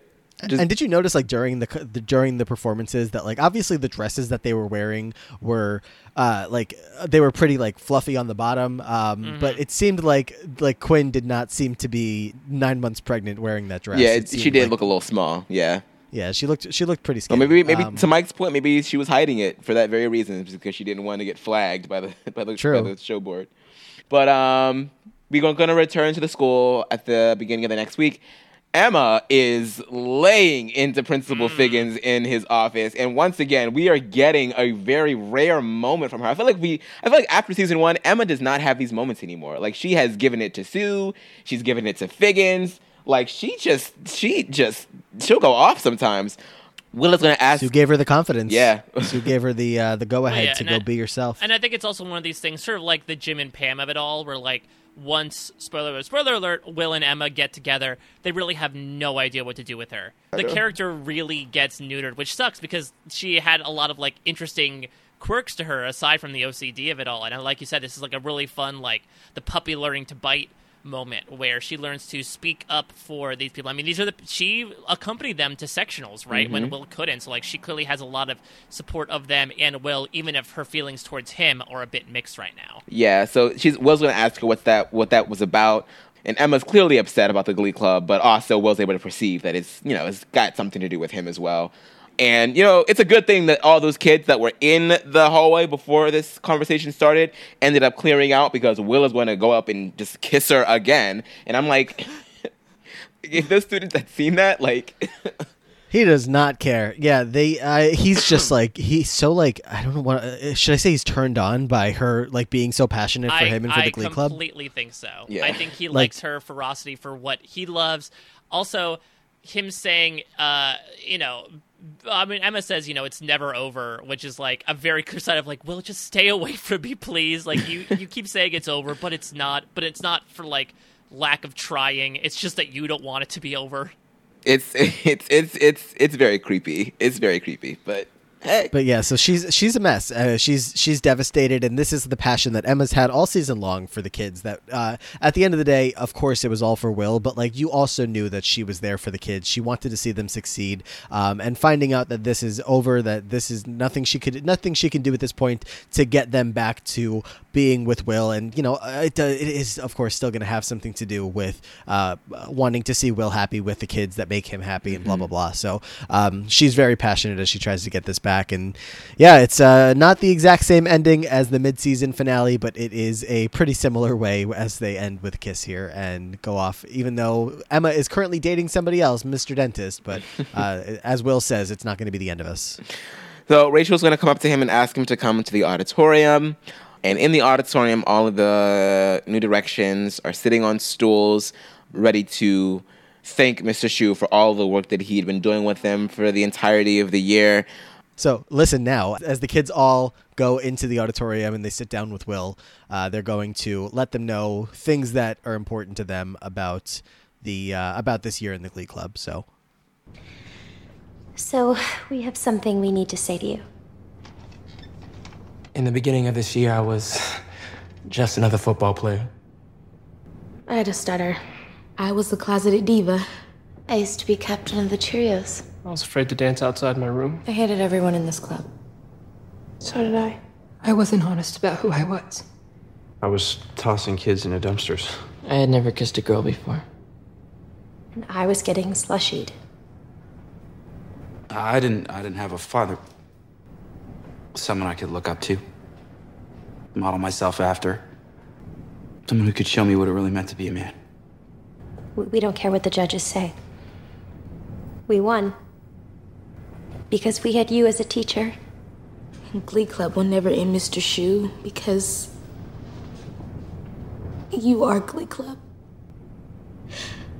You're in all of us now. Brittana, hated everyone in this club. Santana is just so savage at all times, even when she's emotional. But yeah, we get one final line from Matt Rutherford. Yay, I guess. I mean, in the beginning of this year, yeah. I was just another football player. And he ends the year as just another Glee Club member. Exactly. It's so sad, so sad. So I did some research, and apparently he reportedly left the show because of the fact that he was not getting any character development. When they reached on to season 2, his character was pretty much doing more or less the same thing. But then his official statement was hey, I left the show because of reasons completely beyond my control. But I have nothing but love for the team and the rest of the cast and everything, and I'll always love Glee and everything. They're my family. So it sounds to me like they just axed him. They were just not going to give him anything. And it's so annoying because up until recently, very recently, and this is a critique that I've had for Ryan Murphy a lot, it seems like when it comes to his shows, he does not know how to write for African American men. And when he writes for African-American women, it's stereotypical bullshit. Because while Mercedes ends up, being a little bit more of a fully realized character as the series progresses, I still have a copy of the original script for the pilot episode, and it is stereotype after stereotype. Every single one of her lines is so stereotypical, and it's just it's a critique that I've had for him for a very long time. And so to see him get rid of the only African-American male in the club, I'm like, why? Why? At least recruit people for writers' room that know what they're doing. You obviously were able to figure it out for Mercedes, so why couldn't you figure it out for anybody else? It was annoying. I'm just annoyed. Well, I wonder, so you said that he stuck around at least to get a sense as to what season 2 is looking like. Mm-hmm. So I wonder if it was also contributed by the fact that Mike Chang had a larger role from the get-go when Tina's hey, I'm with Mike Chang now from Asian Camp, which made a whole love triangle happen. And yes, even though that's a bit tokenized as well, it definitely made the actor feel okay, well now at least I'm not in the same club as Harry Shum Jr. He is somehow getting an upgrade in terms of character, and I'm not for some reason. Yeah, I would be interested to see if that's probably. I mean, it seemed like he was getting left behind in the dust, and he just didn't want to be a part of it. So it's unfortunate, but he does come back for the final song though. He does come back one last time. Yes. One last time. But yeah, takeaways from this, what we just listened to is that Finn and his final line here about how he didn't have a father, and he said he didn't have somebody that he could look up to and model himself after to show him what it really is like to be a man. And that's going to be a continuation between Finn and Will. Their storyline kind of started at the beginning of the season with Will spying on him in the shower, listening to him sing, and that was and then the whole planting drugs in his locker. Yeah, so that's how these two started off, but they become so intertwined over the seasons as I just said, Finn does not have a father figure. He might eventually, but I mean, the one that he almost just had, he kind of burned a little bit after the whole Kurt situation. So all along, it's been Finn and Will. He goes to Will with everything when he found out that Quinn was pregnant and all this stuff. So I think that's the moment where it's like, that's obviously Finn's like one of the last people to talk here. So this is like the emotional kind of punch that this one packs. And then Rachel comes in with, we don't care what the judges say, we won because we had you as a teacher. So very emotional. We go into To Sir with Love. Quinn is back at school, even though she just had a baby 5 minutes ago. So this is also another number that is always stuck with me just because it's so like heartfelt. It's like True Colors, but like there's so much more emotion behind this one, and they're singing specifically to Will, and it's touching. And it's the last ensemble number from the original New Directions. Like this, you never get this combination ever again. And I think also it's very pertinent, and it pairs really nicely with My Life Would Suck Without You, which was obviously more like upbeat. Yeah, we did it. Thank you, Mr. Shu. And like, here's a reminder of some of the dance moves we did over the course of the first 13 episodes. Whereas this obviously is a lot more down tempo. There's more like gratitude behind it, though, and I think it's because they did lose that they feel more meaning behind it. And Matt, you just talking about Finn's line, not to go back too much, but I totally thought at first blush that he was talking about Burt Hummel for a second, and I was like, okay, I like this, because anything Burt Hummel on the show, I will wholeheartedly throw my support behind. I will say one of the biggest surprises out of this show for me was how damn good of an actor Mike O'Malley, the host of Nickelodeon Guts, was. Like, how incredible of a dramatic actor this man was. Like, honestly, blew me away. He is one of... Actually, you know what? Skipping all my answers. Burt Hummel is my favorite character in the entirety of Glee, because he's the only one who has like a damn sense about himself and like makes his way through all the BS going on. Yeah, but this is a beautiful song, and it's a perfect representation of how, again, this is about Will's story, even if it does have the kids involved to a certain extent, and to have them all sing to him. I'll be honest, I know that we have this final scene and, Will singing back to the kids, but I would have been fine if this ended the season as well, to just have it be like a smaller moment that just shows the kids showing gratitude to Will, but also showing like, we're going to move on from this, even if it means that Glee Club's not happening. I think the whole thing that we keep going back to is how this season is so much about Will, which I guess is why they're going to end it with a Will number. And, obviously we have to get more Sue and Will before we end up getting out of here. So I do agree with you. I'm just, I guess, not surprised because they were going so hard in the Will direction. But so Sue is going to come into the choir room as Will is clearing it out. And here's where we get the conversation about the judging of it all. And Will is like, okay, like, look, sure, Vocal Adrenaline, they beat us. I get it. But how the hell did we lose to Oral Intensity? They did a mashup of Magic and freaking You Raise Me Up. Like, what the hell? Like, how? And Sue was like, well, I can't reveal what happened in terms of judging. That would be a blatant, whatever word she uses. I'm like, and that would be blatant and not all the other shit that you've been pulling. Fine. But we do get to see her actually voting the New Directions in first place, in Vocal Adrenaline in last place, which means that all the other judges had to have put New Directions in last and Vocal Adrenaline in first, which is just such bullshit. Like, even if they didn't like the New Directions that much, like, they definitely won over Oral Intensity. That's just ridiculous, but fine. Yeah, Sue stumping for them at the final tribal council of this all turned out to be a mess, and it lost them. She did the half Murphy, and it didn't necessarily work. And I guess, well, it would have, because that Olivia Newton-John and Josh Groban, again, are so egotistical that, of course, they might do, like, Oral Intensity in there because they reference them. But I guess it comes down to Rod Remington, right? Like, if he had put New Directions number one, that's the real linchpin vote, and he just didn't deliver on it. No, he did not. But Sue, even though she's there to gloat mostly, she ultimately decides here that this has been a lot of fun for her, even in all of the chaos. This has been having someone to sort of like have a rivalry with, and to fight against, and to pretty much pester and annoy is a lot of fun. And what world would it be if she robbed herself of that enjoyment? So she decided to go to Principal Figgins and blackmail him one more time over their heated sexual congress. To which Figgins is like, you know what? Fuck it. I don't care anymore. I will tell my wife myself. I will tell her my damn self. I will tell her everything. Like, I'm tired of being blackmailed by you. And she's like, okay, you know what? You're fine.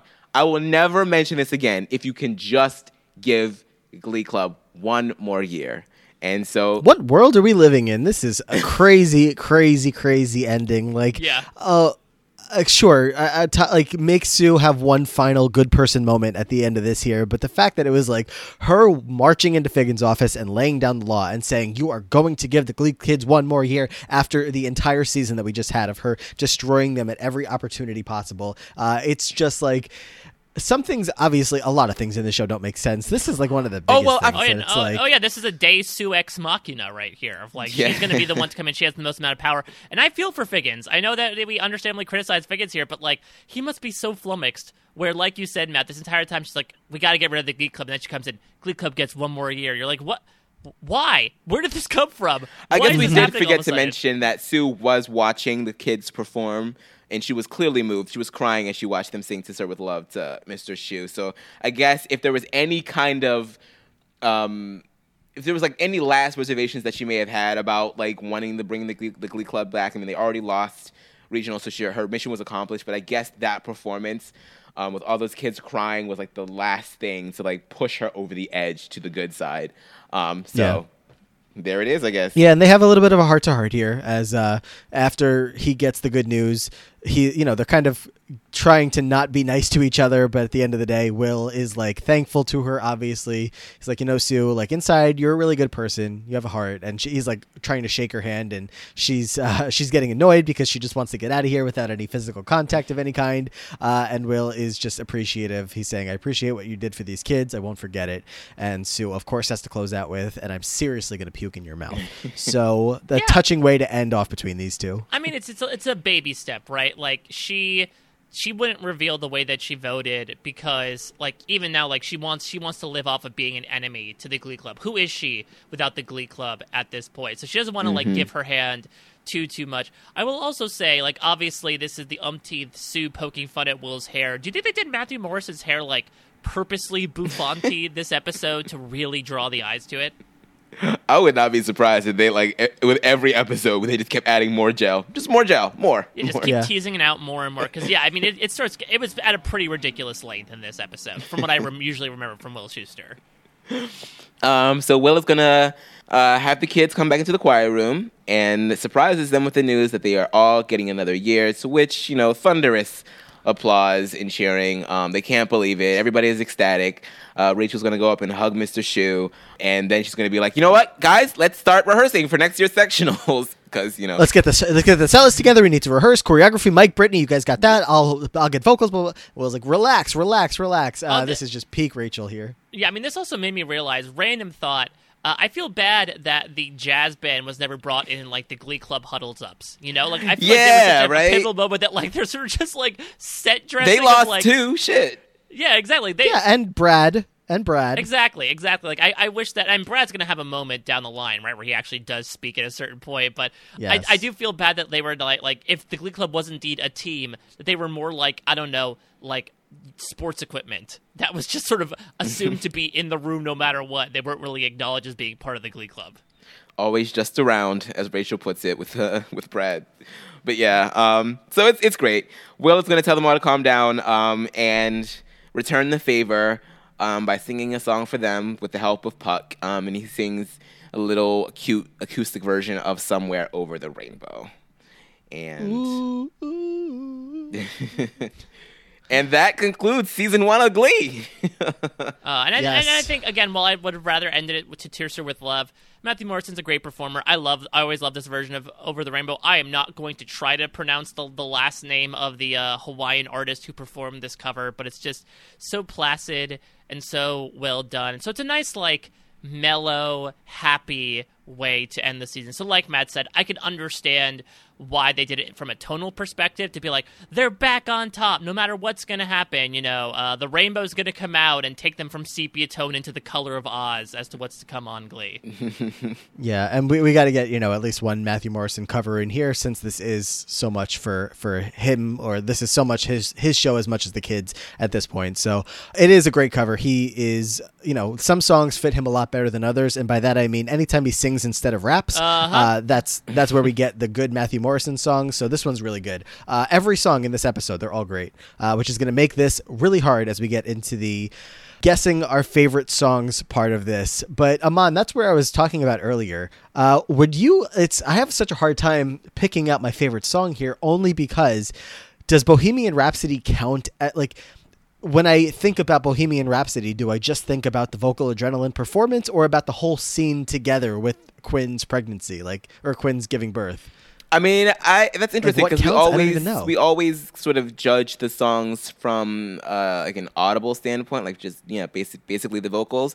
But I mean, I think that we would be remiss if we didn't include context upon further review. You know what I mean? Like, Run Joey Run is such a big project, and like you think of that as like the whole thing. I feel like in general, when I think about these songs, I think about it in terms of like what we saw on the show, like the presentation that was given to us. So that probably does factor into mine, and I'm giving away a whole lot.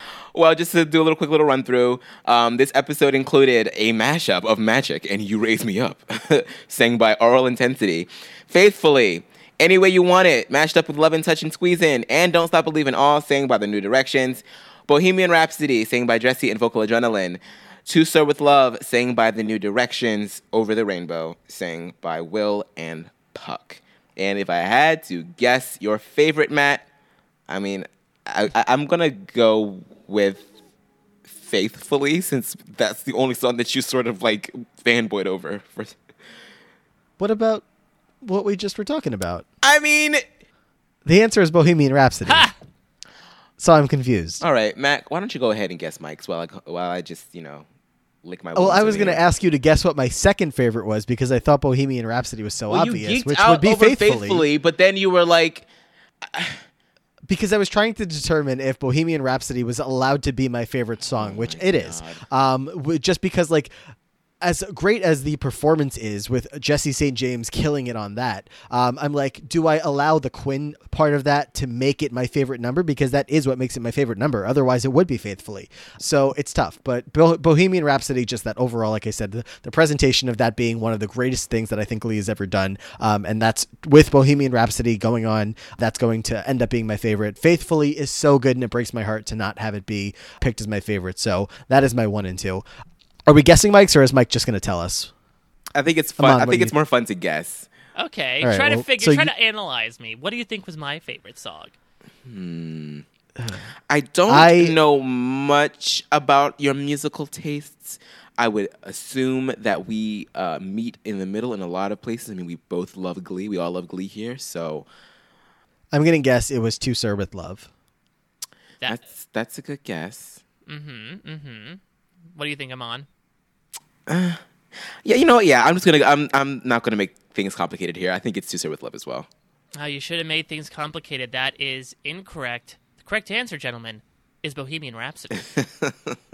It's a little bit cheating because Bohemian Rhapsody is my favorite song of all time, and Jonathan Groff does at least a replacement level job at it. So like, I know it feels weird to ultimately say my favorite song in like this New Directions focused episode was the one that beat them, but at the same time, like, I have to acknowledge when it's a well done Bohemian Rhapsody, and it really is. Yeah, that's the exact same logic that I have, and I always feel bad again, like I said, not picking Faithfully, not picking the New Directions song. Like Bohemian Rhapsody is my favorite number from any competition in this entire season. It's obviously so good, but that's a great idea for another podcast.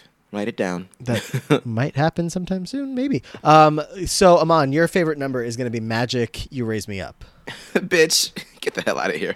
Okay, your favorite number. I mean, let's just go for the clean sweep of Bohemian Rhapsody. I mean, it's got to be. They fucking won. Vocal Adrenaline won the damn competition. It's because of that song. Like, it's so good. It's just so good. Like, Jonathan Groff, like, I will have your children. It's just, he was so good at it. Like, I couldn't, and I'm not even like really that much of a Queen fan or a Freddie Mercury fan, if I won't, catch Spears for saying that. Like, I don't dislike him. I just, I didn't really grow up with Queen, so I just wasn't, about it. But he turned me out, like, because I'm all for Queen nowadays because of Glee. So, I mean, it's just it's just so well done, and the choreography and the way that it was directed with alongside Quinn's delivery and everything. It's just iconic Glee. It was just so good.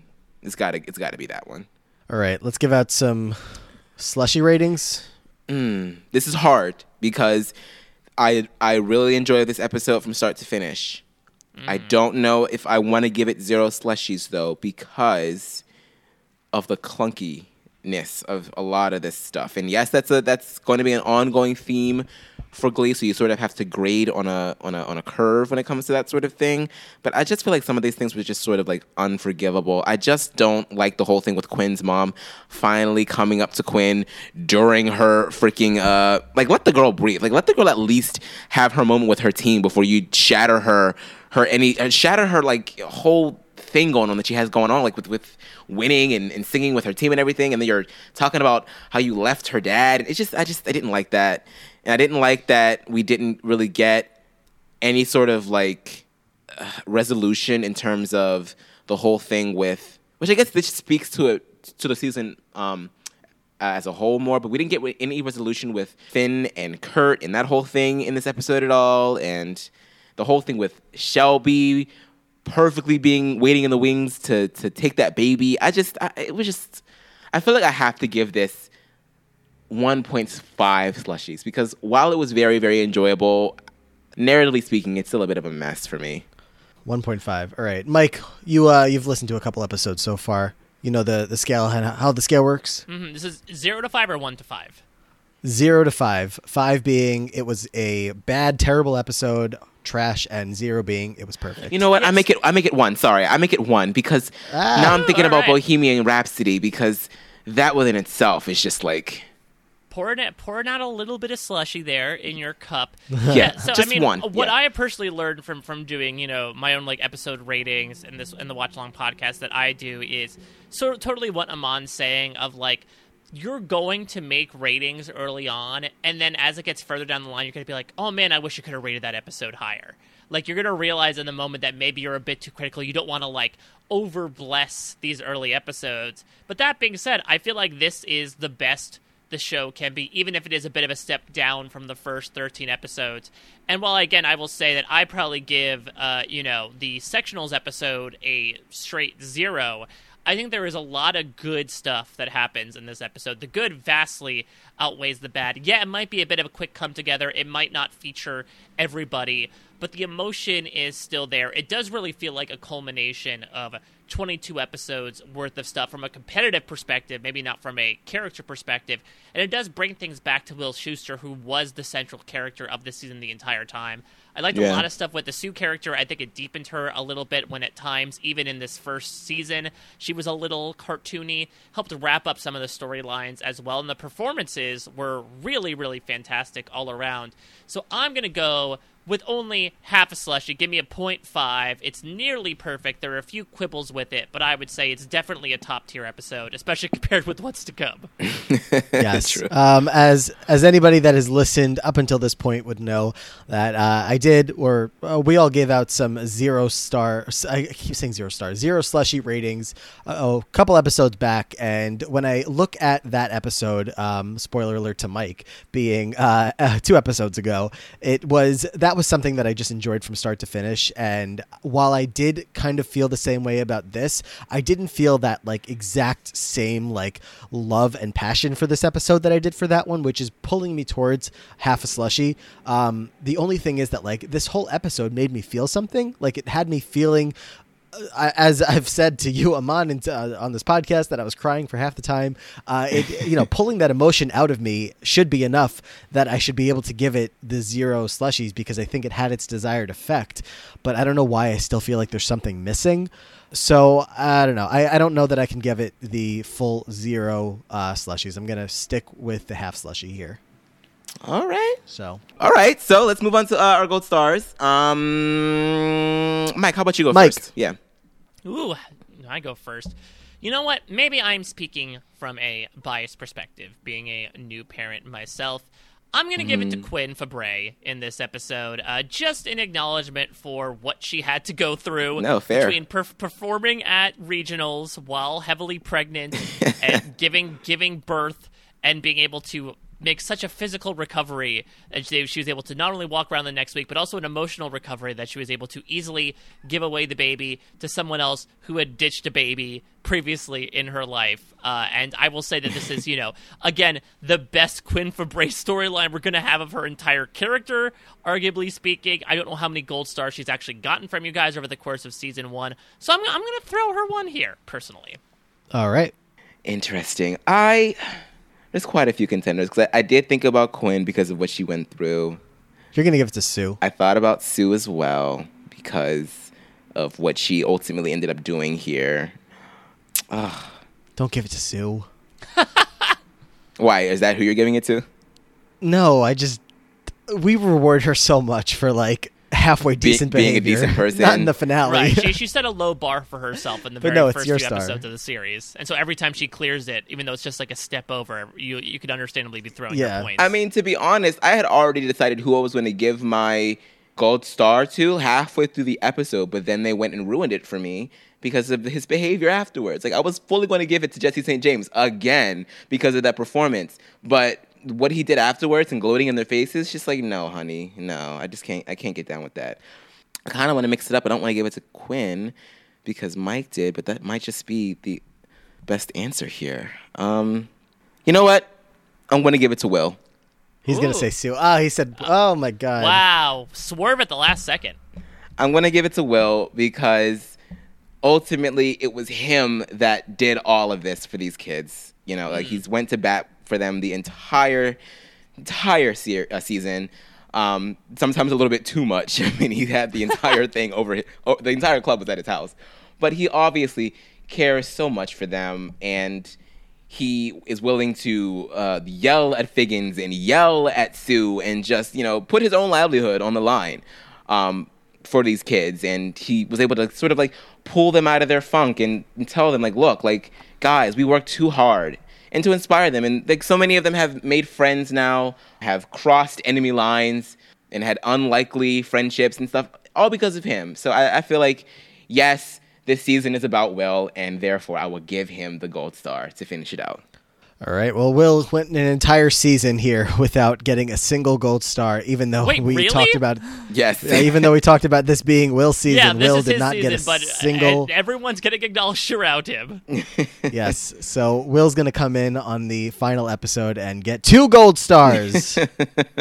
I am also giving Will my gold star. All right. I had it planned before you said it. Don't even worry. I wasn't expecting you to say it, so I thought I was going to be giving him the only one. But no, this is good. I think he is not going to get many throughout the series. I am surprised that he's even getting these. But Will, like exactly what you just said. You just said it all. That throughout this entire season, he has been there for these kids. Mm-hmm. He's the reason that they are at regionals. He is the reason that all of this is happening, and they acknowledge that with To Sir With Love. They've shown him a couple different times their appreciation for him. So even while many of the things that he does are questionable along the way, if Sue Sylvester can accumulate her own handful of gold stars this season, we can throw Will a couple for this entire whole thing being wrapped up and him, a job well done in getting us to where we are. So there's Will with some stars to close out this season 1 of Gold Stars. And as mentioned, I'm sure if anybody's listening to this, you already see that you have one more podcast in your feed, as we will be coming back to you with a wrap up of the entire season. We will run back down through every Gold Star that was given out. We will run back through the slushy ratings, our favorite songs, maybe talk about some more songs that weren't our favorite of the episode, but that we want to touch on before we actually, close out the season. So we will get all of that in very soon, and you will have it already at your fingertips. So hopefully you enjoy that, and that's all I got. Yes, thank you everyone for sticking with us this entire time and for continuing to stick with us. We hope that you have been enjoying it so far. Season one is a very interesting season in that, like, for all the reasons that we mentioned at the beginning of the show. So I feel like this podcast is only going to get even more quirky as the show does, and the storyline starts to careen all over the place. Mike, thank you so much for joining us. This has been a lot of fun. Yes, thank you, Mike. We are so appreciative. You were a very, very busy podcasting man, so very happy we had time to have this happen with you. And I've always known that you were a Glee fan, but this is the first time that we've actually had to get a chance to talk about it in depth. I know. So it's nice that we got to do this. The pleasure was all mine, guys, and I will always make time to talk about this crazy-ass show that I loved for 6 years. And definitely watching it back, thinking back to, like, where we were, nearly 10 years ago, it's absolutely bananas to think about, like, how much the show was a part of my life, whether it was, like, something I would make fun of or something that I I said overwhelmingly, combining heartwarming with overwhelmingly, but heartwarmingly embraced as something that I just thought was something that I had never seen before. And as saccharine as it may be sometimes, I really love some of the stuff that it produced, at least from an oral intensity perspective. And what you guys have been doing has been awesome. I commend the audacity of your scheduling. It's fantastic, and it gives people a lot to listen to, especially in a time where they might need a distraction. They might need a Will Schuester singing Somewhere Over the Rainbow to sort of remind them that there is something coming amongst the clouds. And so I love you both to pieces as people and podcasters. So not only thank you for bringing me on to flap my gums about how much I enjoy the show Glee at times, but also for creating this. For you guys work so well together, and it's a show that you're both very clearly passionate about, and we all have experience talking about shows I'm sure that we're not particularly passionate about, and it shows in the way that you talk. And the way that you guys speak about this, even if there are moments that you don't agree with, your pure love for all things Glee shines through any sort of darkness that might exist. So I commend you both. 1 season down, 5 to go. Just trying to make me cry even more than I already have been all episode long. Hit it, Puck! Mike, thank you so much for all those kind words. It's very much appreciated, and the same goes to you for all of the millions of podcasting hours that you've put in throughout my podcast listening career. So exact same sentiment applies right back to you. Yes, and I know that Matt already said we'll pencil you in for the season 4 episode with the puppets, or is it season 5? I don't even remember. But if there's anything in season 2 or season 3 that you want to talk about, you are always welcome in this choir room. Thank you. Yeah, I will have to take a look. I would love to, because there's some real interesting stuff in there. I could definitely be your warblers expert if you're looking for someone who had experience in a cappella, because that's when I really was became obsessed with the show in a different way. Was experiencing that, and yeah, I mean you have a lot of fun stuff to come on this show, so I'm excited to both listen and hopefully participate here and there. Yes, Mike Warbler will definitely make an appearance once the Warblers show up, which is pretty soon. So there's so much fun stuff to come. I can't wait. All right. Well, as always, thank you guys for listening. And you can reach out to us if you have anything that you would like for us to talk about, or if you just want to reach out to us and let us know how you're feeling about the show in general. Or just, also flap your gums or tweet your Twitter fingers. You can reach us on Twitter at Choir Room Pod. You can also reach out to our email address at choirroompodcast@gmail.com. You can follow us individually on Twitter. I'm at Amon Adwin. Matt is at Matt Ligori. Mike, where can people find you? So you can find me at a Mike Bloom type, where I do publicize the many, many things that I happen to be talking about, and for some reason people might want to listen to it. But I do weekly podcast coverage of Survivor, as well as weekly writing coverage of Survivor. I do weekly podcast and writing coverage of Top Chef. As Matt mentioned before, I do my own rewatch podcast of the show Lost with the great Josh Wigler. Those podcasts go for 2.5, 3 hours at a time. They are super intense, but some of the most fun I have podcasting. Otherwise, I'm doing other stuff. I cover Westworld on the Jay and Jack Network. I'll occasionally cover some other stuff, like I was on Kowski Cast this past week covering Riverdale as well. Going to be doing some other fun Survivor stuff as well in the months to come, as the actual Survivor content we're watching slowly shrinks away. So we'll see. We might have to get a Survivor Glee going at some point, guys, depending on how this podcast ends up running. Oh, yes. That would be an amalgamation of worlds. I would love that. Yes. But all right, thank you so much once again, Mike, and thank you guys for listening. And I guess we will see you guys in season 2. And yeah, woo! We made it. We did it. Yes.